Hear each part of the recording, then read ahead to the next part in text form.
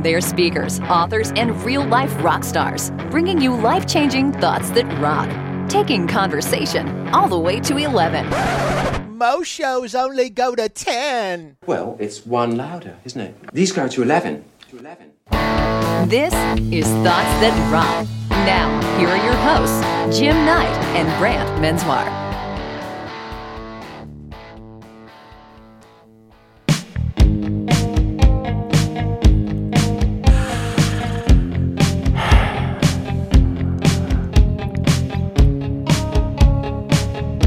I'm watching you. Every breath you take. Every move you make. I'm sorry. Every bond you break. Every step you take. I'll be watching you. Super creepy. Every single day. Every day. Every word you say. Now you're scaring me. Every game you play. Every night you stay. I'll be snuggling you. I'm sorry, 911. I'm sorry. Security. That was inappropriate. Welcome, everybody. Thank you so much for joining us on Thoughts That Rock, the podcast that is about sharing pieces of life-changing advice squeezed into about two bangers, as they say. It would not have been so creepy if you hadn't been staring at me, Well, just piercing through my soul. as you Uncomfortable sang eye that. contact is one of my spiritual powers. It is. It Yes. certainly is. Yes. So, we're going to do some contests starting next year. Now? No, next year. Oh. Don't try and call in right now. Okay, don't call in. Don't be the 11th caller. Don't call in. But we're going to do some really cool giveaways, and we've been working on some merch, some retail, as we like to say in the business. So keep your ear to the ground. What is it that you say normally? Keep your... Said, listen for the hooves, baby. Listen for the hooves. Is it hooves? Hooves? I say hooves. Hooves? Hooves? Comment might have something to say about What? What? that. Yeah. What? Thoughts That Rock helps support Cannonball Kids Cancer and their fight for finding treatment options for kids who've run out of options. We believe they're amazing. We know you will too. Please go check them out at cannonballkidscancer.org. Yeah, they're awesome. Listen, we know how busy you are too. You got a lot of stuff going on, and just trying to find a little bit of time to step away and jump into some leadership mindset, whether it's a book or a podcast or an article. Audiobook for you, Brant, whatever works. Yep. They're hard to come by. We totally get it, which is why it doesn't really matter what you're doing. Right now, you could be, let's say, building a cabinet. Hey, give me that. Or you're hiking up a trail. Or maybe you're stitching up a ripped kimono. Ow, my finger. It doesn't really matter to us. I'm bleeding. We literally are just excited for you to be here. We're about to give you the 20 minutes you've been looking forward to all week. Let's rock. Let's rock. All right. Our guest today is a fantastic... Whoa. If we're going to do this, our guest today needs the proper sort of intro. He does. Now that you say that, he probably does. He does. How about this?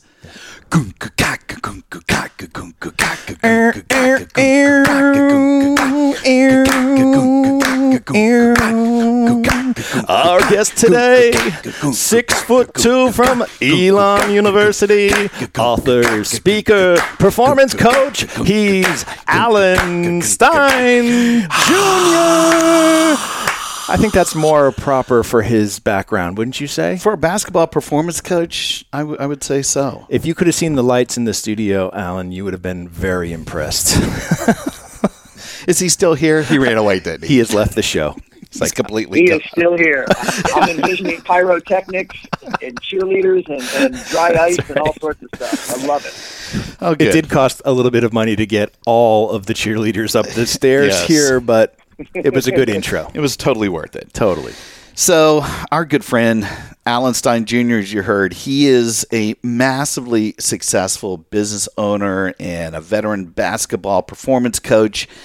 And Alan spent 15 years working with literally the highest performing athletes on the planet. And you think about NBA superstars like, let's say, Kevin Durant and Steph Curry and Kobe Bryant. Alan's actually worked with all of them. So crazy. first off, before we start spending a little bit of time talking about your brother, thank you so much for being here. Welcome to Thoughts That Rock. Oh, man, I'm beyond excited. I was pumped up before that intro, and now I'm super, super pumped up. what's really neat is I've been a big fan of both of you guys for a long time, and to finally have a chance to meet you this past fall in Toronto and connect in person, this is truly an honor, and love your show. You guys are really doing some innovative work, so I'm just happy to be here and talk about some thoughts that rock. Well, awesome. Listen, we appreciate that. I prefer to think of what I do as life-changing, and what Jim does is more practical, tactical stuff. So it works well together. You complete me. Hey, first off, thank you for that. We're also a fan of yours, and it was fun to hang out. I know it was brief up there in Toronto. For those that don't know, we hang out in some speaking circles, and every once in a while we get together and just talk shop. And that was our first time meeting in person. And just knowing that you're a fan of the show, and we can talk about your podcast that you just launched as well. But for anybody looking a little bit more information on Alan, we're going to have, as we always do, his entire bio posted in the show notes. Mm-hmm. But, we're thrilled, both as a keynote speaker, but also as an author. So Alan has a book out called Raise Your Game, High Performance Secrets from the Best of the Best. And that's where he teaches both corporate and I think sports teams as well on how to perform at a world-class level. So we're going to go through the gambit and talk about a lot of the cool things that you do. But like we said, we're thrilled and honored that you had a chance to stop by. And because you're a fan of the show, you know how this thing works, man. We don't do the traditional interview style where you probably hear in a lot of podcasts where they might go through the entire history and your background. We'll weave some of that stuff in, but we love to get right to the point and have our guests share an awesome piece of advice. So we're going to leave the floor open to you, Alan. What is your thought that rocks? Thoughts that rock, number one. My thought that rocks is that self-awareness is the key to everything we want in life. Yeah, speaking our language, man. Yeah, you are. Love that. How does this come across to you? Where did you first start sort of seeing this come to life with the work you do? I've seen it from two different vantage points. I certainly noticed it as a performance coach and seen firsthand that the players and coaches that had the highest self-awareness were the ones that came the closest to maximizing their own potential. But I also observed it firsthand. 5 years ago, when I was going through a divorce, I started going in for some counseling and some therapy. And the therapist I work with was literally a life changer and really helped me see some blind spots and heighten my own self-awareness. And, I'd like to believe I'm a much better man because of that. And I know that, when we look at these things that everyone is searching for in life, whether it's happiness or fulfillment, or success, respect, significance, you name it, all of those things are drastically better in my life now that I feel I have a higher sense of self. So I couldn't agree more, and I've spent the majority of the last 6 or 7 years actually teaching corporate teams how to become more self-aware in the collaboration space. When you're working with other people, you have to have self-awareness of how you're communicating, but also self-awareness of others, right? So we have to know how they choose as well. But how did you start to really dig in to figure out, to give yourself that sort of heightened level of self-awareness? Did you do some exercises that sort of got you there? Was something that you had to practice, or what was it that allowed you to sort of get a better grip as to some of your blind spots? Well, it starts with just a general openness and an openness combined with humility and being able to admit that, hey, I do have blind spots, and I'm actually very curious in finding out what those are. And then it also takes the courage and vulnerability to look inwards and say, self-awareness is not just the things that I do well and the things that I enjoy and my goals and my dreams, but you have to have the courage to look on the other side of the curtain and be willing to face your fears and your insecurities, your challenges, your weaknesses.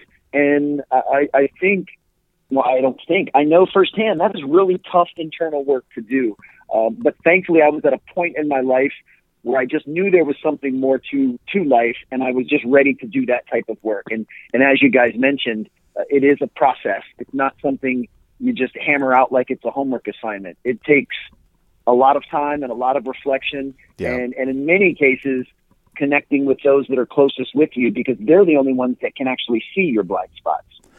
Yeah, I think it's incredible that So I was listening to your podcast this week and your interview you did with Gary Vaynerchuk, and which was great. It was really, really great, man. And it's funny, this really resonated because during the interview, Gary's talking. Gary plays a lot of pickup basketball, and he's talking about how he has no left hand, right? Yep. And so he's talking about anybody that knows him knows he has no left hand. So he doesn't go to the left; he always goes to the right. And if you're playing any sort of successful defense against him, you're trying to force him to go to his left hand because you know he's not going to be able to do it.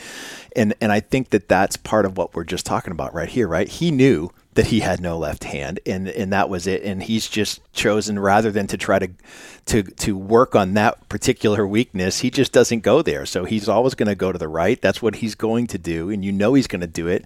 But it also sort of allows others who are looking to defend him that opportunity to say, I know this is his weakness, and if he doesn't want to go there, that's fine. And he talked about how he made that choice, and for his younger brother AJ growing up, he really sort of forced him to develop both hands because he knew it was a big weakness for him. And I think we find that a lot with ourselves, right? When we find that, when we have the self-awareness to know that this is really a blind spot, this is really something that is not a strength of ours, we have a choice to make. Do we work on it to become better, or do we just choose to go another direction, right? Absolutely. You nailed that perfectly. And certainly one could see how detrimental that would be if Gary either didn't know or wasn't willing to admit that he didn't have a good left hand. And he's in a game and he's constantly trying to go left because he's oblivious to the fact that that's a weakness.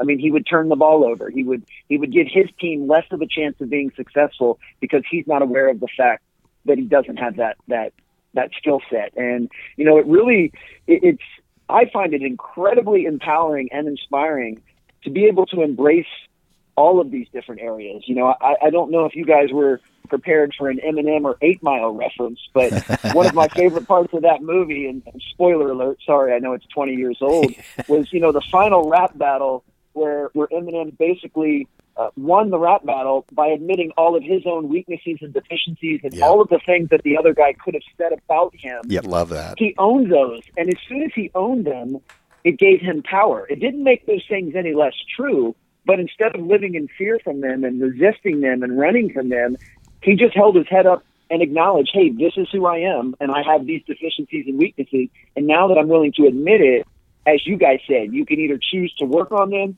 In the corporate world, you can choose to delegate those to someone else where they might be a strength. But the whole key is just being aware of them. That's right. This is the whole philosophy right now that Marcus Buckingham has been pushing for probably the last 2 decades. His books, particularly when he was working with the Gallup organization, their whole theory is, what's the point in even focusing on your weaknesses? That by the time you're in, let's say, corporate America, you've got all this ingrained because you've learned everything when you were a kid. And as a teenager, you learn everything from school and your parents and your friends and the playground and religion and lack of religion or whatever. When you get to actually taking on a job, yes, you're teachable, you're trainable, you might be open-minded to it, but in a lot of ways, they're saying these inherent, let's say, leadership characteristics that we talk about, you either have them or you don't. And so Gallup and Marcus Buckingham used to say, now discover your strengths. Just focus only on those things because it'll mask, or at least it'll help hide or overpower a lot of those weaknesses. So the goal is, if you're leading a team, which you know full well, you've got to go and build that team around making sure that there isn't a team weakness. You've surrounded yourself with people that have different characteristics that can make up a championship team, right? Absolutely. You said that so perfectly. And that's basically akin to a jigsaw puzzle. I mean, you look at a jigsaw puzzle, which I tend to do rather often because I've got young kids. Every piece is a different size, shape, and color, and you need each and every one of those different pieces to form the final collage. So no one piece has everything that you need. They all have to work together, and that's where if the 3 of us were on a team together, something that may be a weakness of mine would certainly hopefully be a strength of one of you guys. And then as a good teammate, I would want you to play in your strength zone and for you to do the things that you do well. And then, of course, you guys would want me to do the same. And then when we're all in our strength zone playing to our strengths, then together collectively we're rather formidable. So how do you do that? I mean, as Brant was saying, if you're working, let's say, with a Gary Vee, so I mean, first off, you shared some personal stuff in there and how this could apply that way, but your business life, if you're a basketball performance coach, how do you get people to be more self-aware so that they can understand we want to get everything we can in life? How do you go and build that? Because I see all these pictures of you with your arm around everybody and anybody that's in the NBA, and I go, you know, there's something that you're bringing to the table, and if this is your big thought, I have to believe that you're imparting these words of wisdom to them as well, right? Oh, very much so. But the cool part was those were really lessons, even though I was the coach, quote unquote coach.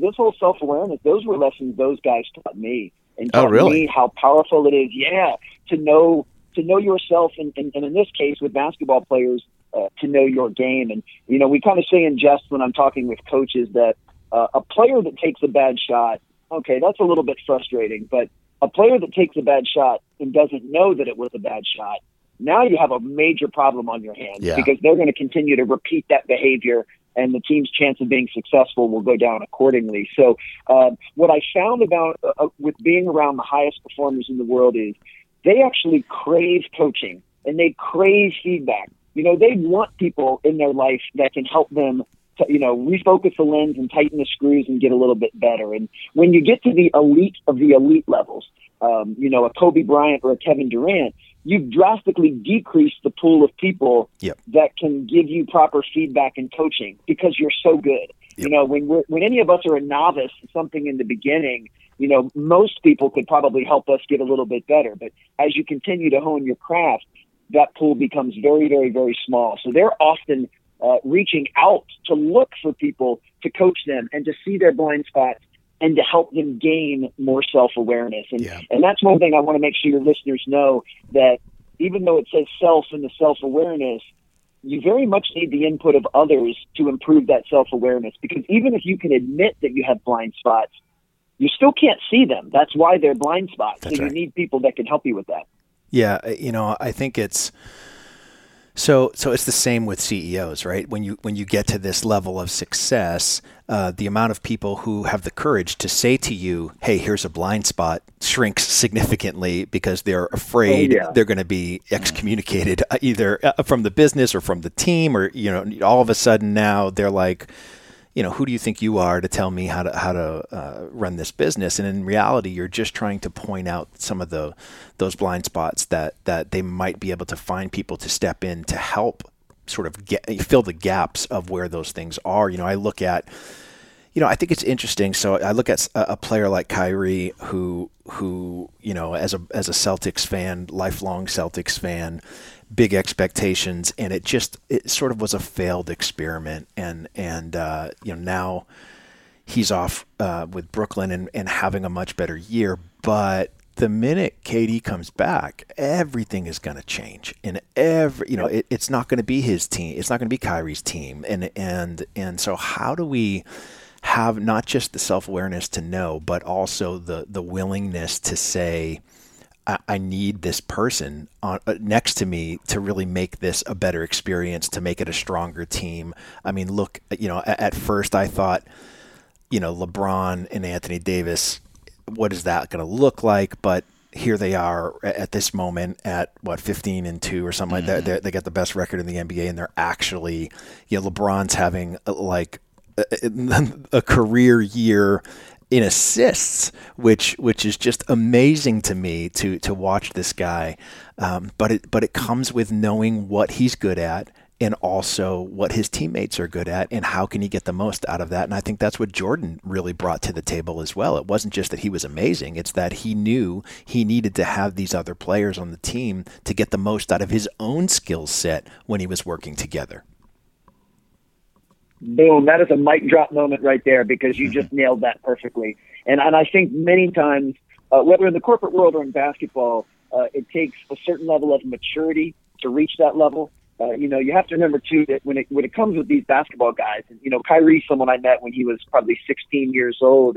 You know, when most of us are younger, we're heavily driven by ego.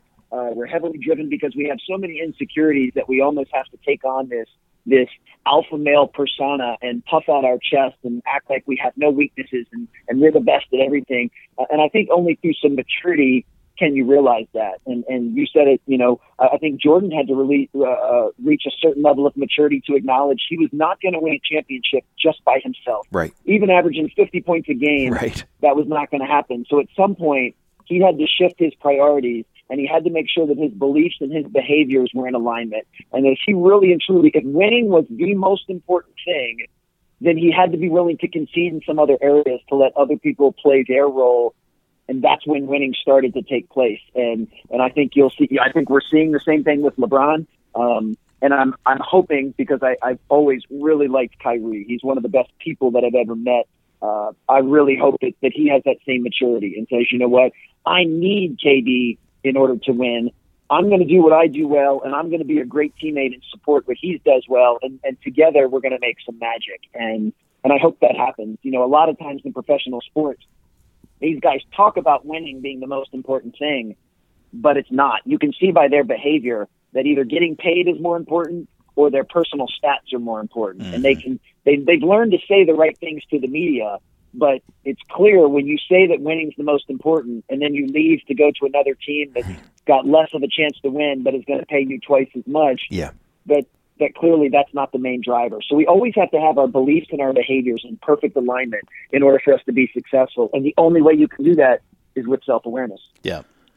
Isn't it amazing that when you do it well and you are actually amplifying your teammates' abilities, right? And I think that's sort of the more self-aware you are of yourself, the better chance you have of amplifying others. And so, I look at these Bulls teams from the 80s that, yes, you've got superstars like Jordan. Yes, you've got Scottie Pippen.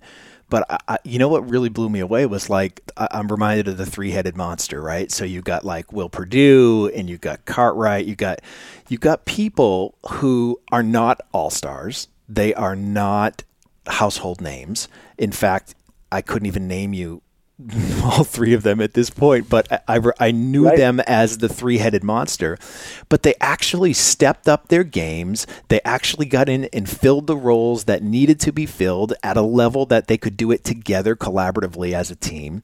And I think that's one of the most important things, that when we think of self-awareness as really being a personal, maybe selfish thing, but in reality, it's the level of self-awareness that allows you to have others step up and fill those gaps to get what you need. And that, to me, is what I remember the most about those teams. It wasn't Jordan and Pippen. You knew what you were going to get from them every night.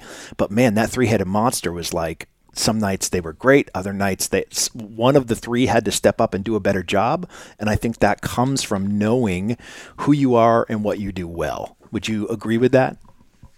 Oh man, absolutely. You guys are just full of tremendous insight, man. You nailed that. And really the Bulls, they set the template for the future in the NBA, because soon after, the San Antonio Spurs followed a very similar mold of, we don't need a team of superstars. We need a team of puzzle pieces. And yes, in order to win in the NBA, one or two of those puzzle pieces needs to be an elite level superstar. But everybody else, it's actually better if they're not. Because you get so many headaches and you deal with too many egos and too much selfishness if everyone is a superstar. So when you get a guy that says, hey, all we need you to do is defend and rebound, that is your job. And if you do that to the best of your ability, we have a good chance of winning. Yep. And over here, your job is to be a playmaker and to knock down open threes. That's all we need you to do. You're not going to be on ESPN the next day. We just need you to knock down open shots. Yep. And if you can do that, and you can do that, and you can do that, we have a chance of being really, really good. Yeah. And the Spurs ended up following that. To some degree, Golden State followed the same recipe. Yeah. And yes, they ended up accumulating a few more stars than that, but their initial recipe was built puzzle pieces. And, let's not get it twisted. The reason that most people still consider Jordan the best player of all time is because he won. Yeah. He won 6 championships. That's if right. Jordan didn't win any championships, no one would ever have this conversation. That's right. So one thing that's important for everyone to know, when you are on a team, whether a corporate organization or a sports team, your value goes up when the team does well. Yes. If you're looking for certain personal accolades, the best way to achieve those is by making everyone around you better so that the team rises up together. Yeah. So true. This you were mentioning before about maturity as well, and the self-awareness that everybody on the team, or again, probably the work that we do more than anything else, is in the business world. So, to put it into that context, everybody on that team has to be crystal clear aware of what their strengths and weaknesses are. And I was just thinking back, I remember when I moved from being, and I've shared this on the show before, I was a pretty hardcore trainer. I gave a lot of tests. I held people to a very high standard. If they missed the test by a certain percentage, or if they were 5 minutes late, I was sending people home. And when you're in a corporate environment and you're a kid as a trainer and that's your sphere of influence, there's probably some immaturity there. You're on cloud 9, but you feel like, boy, this is what happened to me, so I'm going to make sure that they go through the same gauntlet. But it changes when you become a leader. And I think my first year, I was still probably more of a doer, very tactical. I had a lot of low-level initiatives that I could just bust out. And that was my background, and I always felt comfortable with that. But I was not strong in, I think, about the long-term initiatives. These things that were time-consuming, but that strategic planning, the strategic thinking needed to be in play when you start to lead a team. And I think I had to probably have somebody whisper in my ear to say, listen, you're not thinking or doing enough in the strategic thinking arena. You've got to get better at that. And each year it shifted me to do a little bit more, and I knew that was important. So I think the point that you're trying to make is, if you're self-aware, and I was aware that once I became a team leader, I had to focus on some things that were going to remove me from actually doing things to doing more of inspiring and motivating and thinking and sitting back and thinking strategic long term. And again, that required some maturity, because I was frustrated. It wasn't always going to be the way that I could get it done. And so I wanted to roll up my sleeves and jump in. And instead, I had to take a different tack. So, I know we're using a lot of sports analogies here, and you probably get a chance to still do that. But I think now I love using sports, or in our world, we use a lot of music and band and brand analogies, that everybody goes through the same thing. If they were just a little bit more self-aware, I think that you'd have a much more harmonious team, number one, and you're definitely going to get the Herculean results that you were probably intending in the first place. Absolutely. And that's why, I love talking about this because it has such high utility. Whether you're talking about the music space or the sports space or the corporate space, self-awareness is a common theme and thread through all of them. Yeah. And, there's not a musician on the planet that wouldn't get better having heightened self-awareness. And you could say the same thing for any performer, whether it's I know we were talking about some Netflix shows before you hit record. Same thing for an actor. An actor needs to know what it is that they do well and what it is that they don't, so that they can continue to play roles that play to their strengths. And that doesn't mean that they don't try to challenge themselves or maybe take on a role that is a little bit of a stretch. I mean, we all need to do that. I mean, we all do that in the speaking world, but generally speaking, if you don't have the awareness, then you can't even make that distinction, and right. you can't even strategically decide what's a good move for you. And, that was another thing that I learned being around these high performers. A guy like Kobe Bryant would make time to go sit with, first of all, an athlete of another sport. Like, he would make time to go hang out with Tom Brady so that he could learn, what does Tom Brady do to prepare to be excellent? But then he would even cross over into your guys' world. He would spend time with Justin Timberlake and Beyonce to learn what they do to prepare so that they can perform at the highest level. So high performers know that the traits and habits and mindsets and rituals that they need to do to be their best, they transcend any industry and any boundary. Is Tom Brady a basketball player? I've never heard. This is Brant's guy. He probably could be. I imagine if you took his focus and his work ethic and his ability to prepare, he could probably be pretty decent in anything that he wanted. But he's found his niche and he's found his love. Yeah. Do you know what Tom Brady has to do every day to make sure he's the greatest? Wake up. Wake up, baby. That's all he's got to do. The goat. Yeah. Well, you're look to his left and see who's sleeping next to him, and then wake. Look, yeah, that too. The man's got a good gig going on. That's right. That too. Well, listen, that is awesome, and I think it probably fits in perfectly with our corresponding thought that you could probably look at this one and think this is more personal, but I think it fits for both personal and professional and fits in perfectly with the self-awareness. So, Brant, share with everybody, what is our thought that rocks? Thoughts that rock, number 2. Our thought that rocks this week harkens back to something I think we've referred to in several shows in the past, but we've never really had a chance to focus on it. So our thought that rocks is the platinum rule, which is treat others the way they want to be treated. I think most of us grew up with the golden rule of treating others as we treat ourselves. But what we've realized, especially sort of in the field, and really what we're talking about today, is emotional intelligence, right?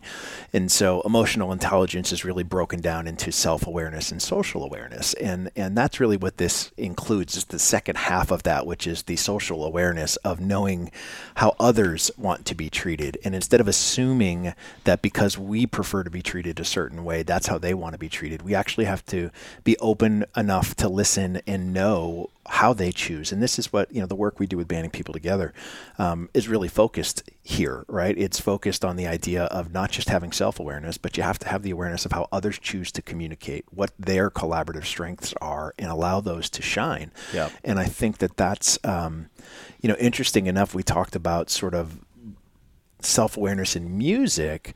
I think the best probably example of that would be in jazz, which I'm not a fan of. However, I am a fan of the ability that you never really hear. If you go and watch some really great jazz players, you're never overwhelmed by a wall of sound. Mm-hmm. There's always space for everyone to be present. And I think that is what separates great jazz players from everybody else, is that they don't need to overplay. They're not constantly going back to the amplifier, turning themselves up. They're not, they don't need to turn themselves up, because everyone is self-aware of what's going on, and they're aware of their volume, and they're aware when it needs to come up a little bit and settle down a little bit. And they're intuitive. Like, when it's time for the bass solo, like everybody else just sort of leans back a little bit, lets that happen. That's self-awareness. I love it. It comes back to even one of our first episodes with Brett Culp saying that, he, as a leader, you have to hold space for people, right? And it's the same thing as a great teammate or bandmate. You have to hold space for people. You can't be stepping on their stuff. You can't be turning yourselves up so that you're heard louder than them. You have to hold space and allow that space to be present so that people can fill it. And I think that's the same thing here. It's one thing to be self-aware of your own actions, but you also have to choose to learn how others prefer to be communicated with, so that you can modify your own behavior to get that deeper level of result, which is all we've tried to do at Banding for 6 or 7 years, is get people to understand that. And I would imagine, Alan, that's the same sort of thing I've heard in some of your talks as well. You talk about the importance of being present, right? And how really that's the only moment you can control. If you have the self-awareness to know that you're in the presence, then you can make some really good decisions. But if you're constantly living in the past or the future, you jeopardize your ability to influence that next decision. Oh, absolutely. And I'm so glad you guys live by and endorse the platinum rule, because it's one that I do as well. And I certainly share that with my corporate audiences and teams, but it's one that I've deeply implanted in my own young children. On a personal level, if you learn to treat others the way they want to be treated, I mean, you'll just be a human magnet. You will attract the best people to your life, because it is a very attractive trait. And I think one could make an argument that treating others the way they want to be treated could kind of be coined leadership 101. Right. I mean, I was taught as a very young coach that the number one coaching mantra is saying, it's not about me, it's about you. Mm-hmm. That every coach should be able to look at every player they work with and say, hey, this is not about me. This is about me making you the best that you can be. And that's really what leadership is. And, I know that we have all of these different assessments out there. You've got DISC, and you've got, all sorts of things that show different types of personalities and different types of learning styles and different ways people feel appreciated. And to me, knowing the specifics, that's phase 2. Phase 1 is just acknowledging the fact that everyone's not like me. that everyone doesn't learn the way I learn, or you can't speak to everyone the way you can speak to me. And that's really where I think the golden rule falls a little bit short, is we make this assumption that the way I like to be treated is how everyone else does. And that's simply not the case. And one example I use, and you guys can probably appreciate this since we're all around the same age, when we were kids, you could divide every kid into two categories. You have a kid that could take a Tylenol pill, and then you have a kid that had to have it smashed up and put in applesauce. It really didn't matter which kids you were, but the key was having a parent or a guardian that knew which kids you were and could deliver the Tylenol in the way that you preferred it, so that you would take your medicine and you would feel better. And that's really how I view leadership. My job is to decide whether or not someone can take the Tylenol pill or whether or not I need to smash it up in applesauce. But either way, I'm going to do what they prefer, not what I prefer. I love that. It's funny. It goes back also, I think, to your self-awareness. I mean, and once they realize where they are, whether they need it crushed up or they can take it without having the gag reflex, trying to take a pill, then I think they're in a better place. You were talking about assessments, though. You're right. We've seen all of those. We could list off 4 or 5 right now, but I will say this, the type of assessment that I do love that kind of goes back and it ties both of these together are the 360-degree assessments. Because, when you're doing an assessment on specific leadership areas, it might be around planning or strategic thinking or teamwork or whatever. What helps out from a self-awareness is when you do these assessments where your boss is doing one, which is traditionally the only type of feedback you get, right? In the business world, it's 180 degrees, one direction.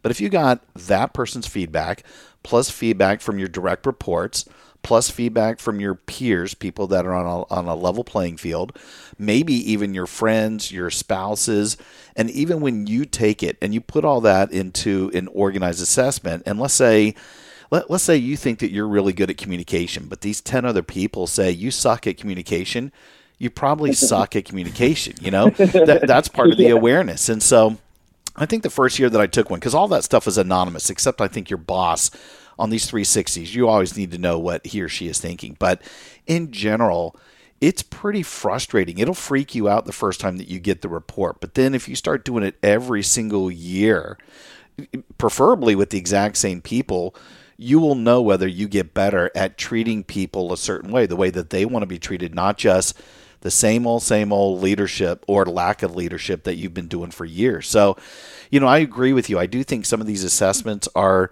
they take a snapshot at specific areas, and they're not always helpful. It's just a tool. But the ones that I think that absolutely rock are the 360s, because then I think you're getting much more data than just one direction. And if you can take that with the way that it was intended, use it as a tool to say, I want to get better in this area. And if you're serious about it, you will have much better self-awareness. Absolutely. 2 thoughts come to mind. I love that you brought that up. One, as comical as it sounds, if I admitted that my communication sucks and 10 other people said my communication sucks, that actually means I had very high self-awareness, because there's alignment between what I'm lacking and what other people see me as lacking. And that then and only then am I going to be able to make the progress to improve my communication. So that's where that self-awareness comes into play. And I think that's vital. And as you can see, it takes a humility. It takes the ability to be coachable and allow yourself to be vulnerable to expose yourself to a 360 type evaluation and review. But to me, the most empowering mindset we can have as human beings would be, in this case, we'll keep using this scenario, I do not have any control over what these 10 people are going to put in this performance review. But I and I alone have sole control over what I'm going to do with their feedback. Right. And I can be open to using it to move me forward and develop and get better, or I can blame, complain, point fingers, make excuses, deflect, and I'll stay exactly where I am, and many times actually regress. So I hope folks don't get caught up in the fact that they don't control what other people think or the feedback other people give, but they always control how they're going to use it and utilize it. And to me, that is incredibly empowering. 100%. Yeah. I'm still getting over this thought in my head of Jim having his medicine crushed up and fed to him in applesauce. Something wrong with that. like a baby, like a mother bird chewing the food before she gives it to her babies. I actually can swallow horse pills. I got no problem. I take it without water. People freak out. Here we go. Here he goes flexing now. I take horse pills without water. That's my next thought. That's fine. That's his next book, Horse Pills Without Water. So one of the things that we do, I think, is really interesting. One of the exercises when you do say a half day training with banding people together, they do an exercise called Words Matter. And what we basically do is we break people into four corners based on their collaborative voice. And there are four different types, similar to a disc. There are four different types of collaborative voices and how we choose to communicate. And so it's a great tool. What we do is we have them rewrite the lyrics to a verse of a song. So we pick a famous song, we put it up on the screen, and we say, listen, this is what we want. We want you to rewrite this lyric. We want you to express the same exact thing that it already does, but we want you to use your words. Don't use these words. Say it how you would say it. And what's incredibly interesting is even though everyone gets the same exact orders, here's what we want, the same instructions. When you ask them to do it and you walk away and when they're done, you read the four rewrites of the verse. They are completely different. They express different ideas, different results. And you gave everybody the same exact instructions. But because we choose to communicate differently, because we choose to focus on different things, the words that we use matter. And it's something that when you look at sort of this idea of treating others the way they want to be treated, you look at one corner, very results focused, very black and white, very cost benefit, direct language. They'll use half the amount of words because they don't have time to be bothered to try to write more. In another corner, they're using metaphors and it's all puppies and rainbows and they're focusing on all the positives. In another corner, they don't change anything because they want to have consensus before they write anything down on the board. And so they're really struggling. And in the other corner, they won't even move because they've got 50 questions to ask before they even get started on the project. And that's just how we choose what our preferred style of working together is. And so when I look at this, understanding how you prefer is one thing, but understanding how others as well and understanding that they're going to express themselves in ways that have different results. And the words they use might take people down different paths. And it's part of why you want them on your team is because the way that I choose to express something might not resonate with everyone on the team. And that's why we need to have other voices, right? We need to amplify those voices so that we have the best chance of people understanding the clarity of the situation, what their roles and goals are if we're going to win a championship. And I think ultimately whether you're at work, on a sports team, the goal is to win. The goal is to win. It might not be, or I should say this, everybody should want to win, right? That's my big thing. They should want to win, and if you win or lose, that's a different argument for a different day. But everybody should want to win, and if you want to win, you've got to be aware of your own actions and aware of how others differ from you. Another mic drop moment there, and that's why diversity is so important. We want to get so many different perspectives and voices and ways of viewing stuff. But man, you guys are so prolific and innovative. I need to attend one of your workshops because that just blew my mind right there. I'm going to go rewrite some song lyrics. All-time favorites, probably Ice Ice Baby by Vanilla Ice. So I'm going to rewrite that and I'll email that to you guys later. It's hard to improve on perfection. Popped into my head. Yeah, absolutely. It's hard to topple Mr. Ice. But two things jump into my mind. One, with this whole treating others the way they want to be treated. I found working with basketball players, there were you could put most players into one of two categories. Those that you could openly correct and add constructive comments to in front of their peers, and those that was best done behind closed doors. Now, this is not about not holding someone accountable, but there were some players that if they weren't playing well, you could get on them hard and rip them a new one in front of their peers, and they would respond very favorably. And yet there were other players, and some of these were elite level players that would actually recoil and performance would suffer. Those are the type of players that you need to put an arm around them after practice and have more of a one-on-one private conversation. So as a basketball coach, it's important to know which player is which. And a pretty practical application for, in the corporate world, since we're all inundated with emails, I'm a relationship guy. I'm an over communicator. I could send you guys an email that would probably need chapters because I like to express myself. Well, if you guys prefer just the quick bullet points of who, what, when, then I'm not speaking your language. When I send you this 3-page email, I'm not speaking your language. So what's most important is if I learn, Jim, you just want the who, what, and the when, then my emails to you are never longer than 3 sentences. They give you the info that you need and get out. And even though I would prefer to communicate much more thoroughly, that doesn't matter because it's not about me. It's about you. And just these minor little things, well, and I shouldn't say minor because they're incredibly important, but these little things add up to make a huge difference when you do them over time. Yeah, agreed. Well, it ties the two thoughts together. I mean, Brant, like you're talking about, if you treat others the way that they want to be treated, then you become more self-aware. That's right. It's like the point you were talking about in the exercise. I remember I was lucky enough to open up a restaurant in the Dominican Republic a few years ago, and while we were there, we would go out every once in a while with the executive team, and we went to have dinner at this local place. It was called Jellyfish. I remember the name of the restaurant. It was cool. It was a seafood restaurant. It was right on the ocean. When we walked in, they were playing Caribbean music. It was like reggae and merengue and bachata and whatever was local there. And there were probably 6 or 8 other parties. But about halfway through the meal, what I discovered is that the music had began to shift to more 80s and classic rock stuff that I loved. And at some point, I noticed that I started humming, and so did one of the directors of operation. Here we are by the end of the meal, we're belting out Journey and Don't Stop Believing and all this stuff. And so I asked the manager, he's a local guy. I asked him, I said, what radio station is this? While I'm here, I'd love to be able to tune in and listen. This is a great radio station because I've only heard that island music on just about every other station.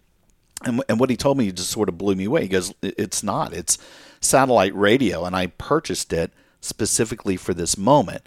You talk about treating people the way that you want to be treated. He had noticed at some point that I was an American, and he said that, here's the perfect time, the right moment to switch to customize the experience. And so it made it so much more fun for me. And we stuck around and had desserts and coffee, and we went back several times. I've sent a lot of people to the restaurant. I'm talking about it on a podcast. I write about that experience in my book.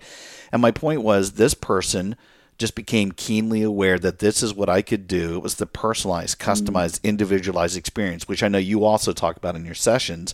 He treated me the way that I want to be treated. And so from that awareness that he had just completely rocked my world. And so, I personally am an experiential starved consumer.